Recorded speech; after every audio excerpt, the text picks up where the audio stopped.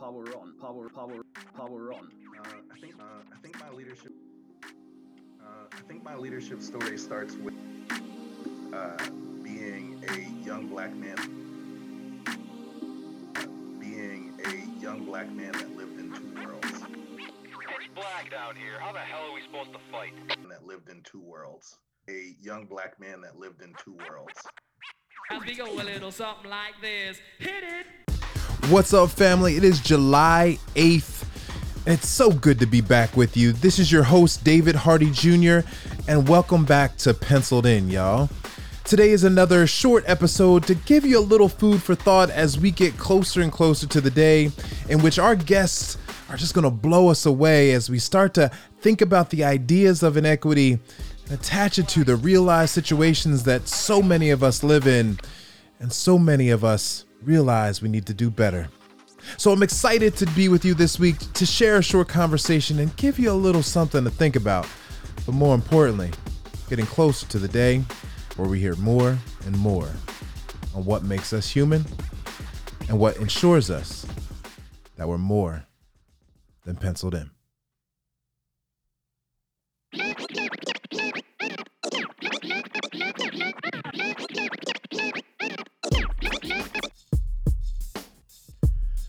Good morning, family. I just have so much on my mind and in my heart today that I just woke up excited to have this conversation with you today. I had an opportunity to participate in a training and where my lead facilitator was in Nairobi.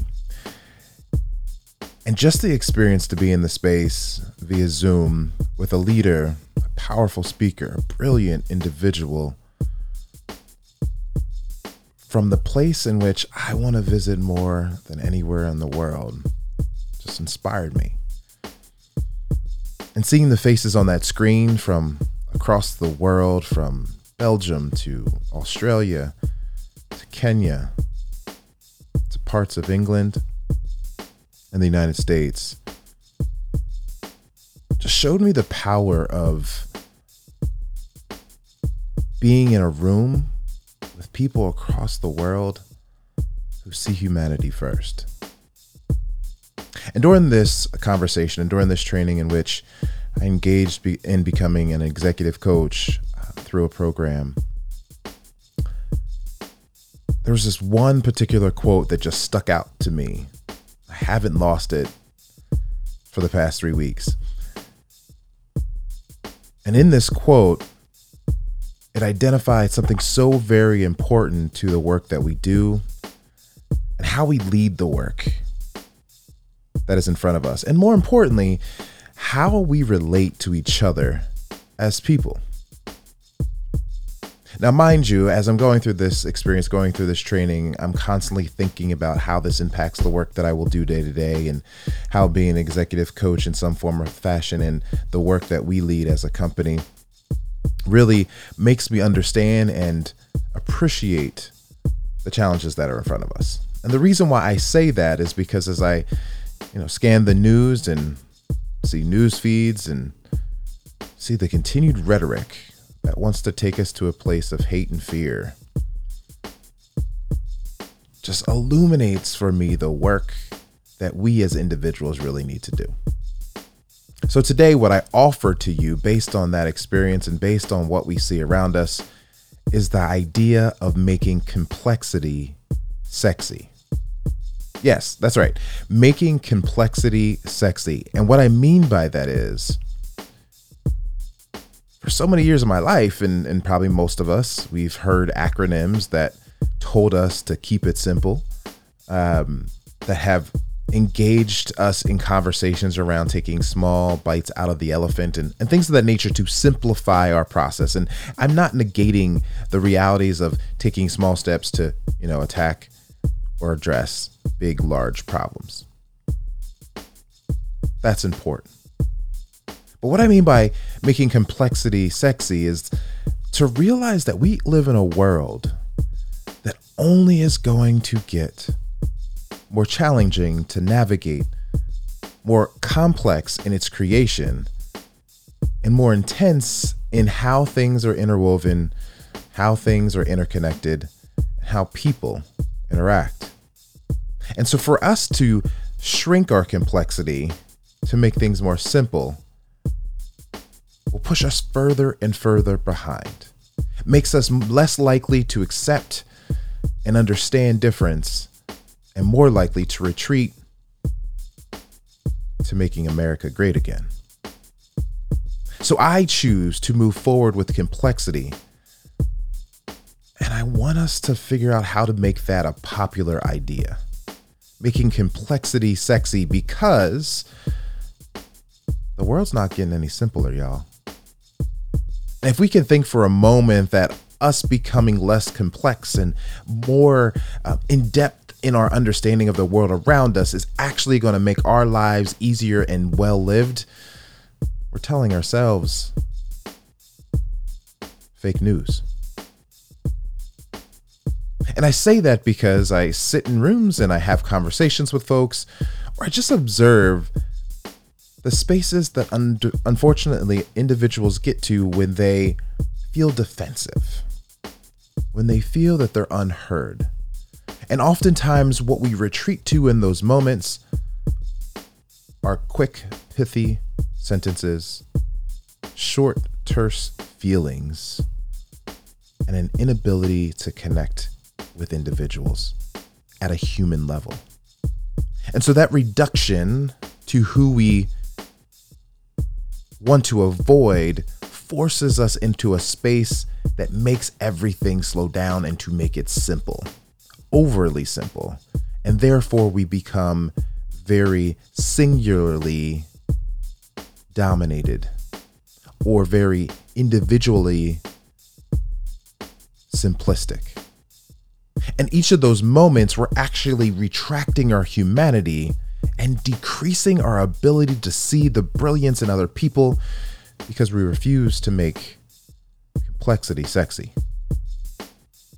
So my message this week, honestly, is quite simple, no pun intended, but it's for us to think about how we can contribute to a world around us by increasing our complexity and engaging in conversations that are often difficult.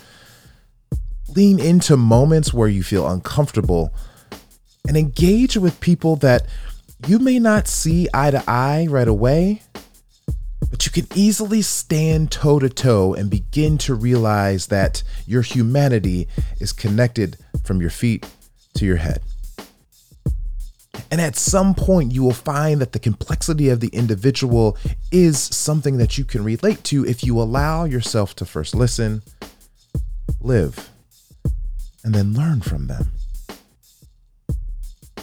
And so as we go into this week, I want you to think about the complexity that lives inside of you.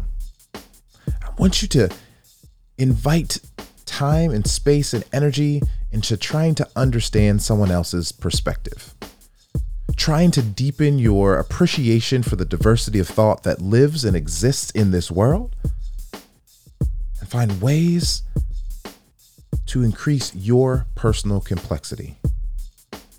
Now, at the same time, when I say increase your complexity or to make complexity sexy, it is not meaning that you have to be more complicated. Complication is often what is confused with complexity, because complication in many ways helps folks find and create and manipulate people through confusion. So with that difference and that distinction that I'm making in this conversation, I want us to realize that us becoming more complex is a means for us to creating ways to see the beauty and the continuum and the non-binary view of humanity that lives and exists in all of us. I walk this earth and identify most frequently as a Black man. And I realize that that is only what people see.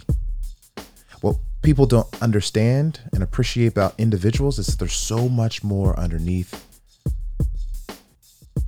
the skin that we wear, that we are born in. And that for us to appreciate what is inside of each other means we need to take time to understand the complexity that lives in all of us. So this week, friends, I ask, I invite, I implore, I urge, I nudge with love for all of us to find ways to make complexity sexy and make it a part of who you are and the beauty of what it is to be human. Have a great week, y'all.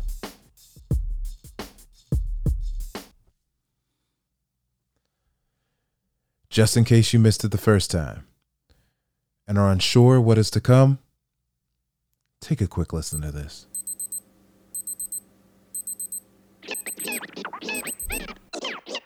You don't have a problem unless you have a solution to go with it.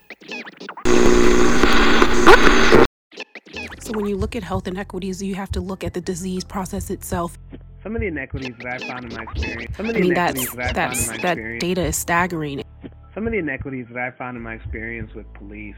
You want to understand why is that? You want to understand why is that? Why is that? I mean, that data is staggering. Over the next few months, you will hear my conversations with those that are leaders in the fields where the disparities that we see across our country live, breathe, and unfortunately are uninterrupted.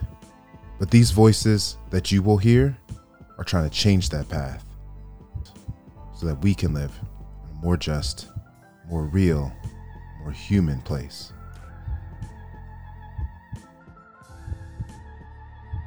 You will hear from doctors. Working in the ER department, you see a lot of patients that come in either having a stroke or having stroke-like symptoms.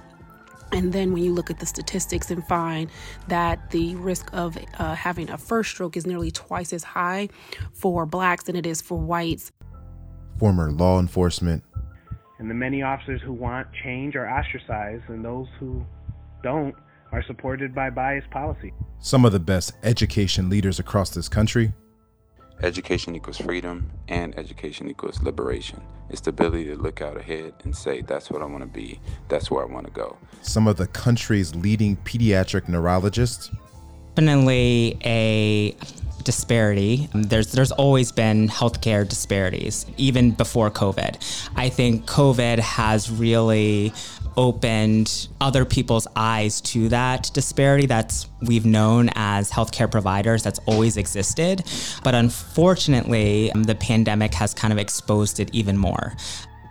And leaders of organizations that want equitable change. So difficult to eliminate these inequities because of a system that doesn't want to admit there's a problem, much less fix it. And with hard work, being able to achieve it. Educational inequity is to be able to look out and say, hey, that's what I want to be, that's what I want to achieve. And no matter how hard you work, you'll never be able to achieve it, or you'll have to work at 3 times as hard as the person next to you based on race, power, and privilege. It exists because that's the way the system was designed. The system was designed. It exists because that's the way the system was designed. This is Penciled In.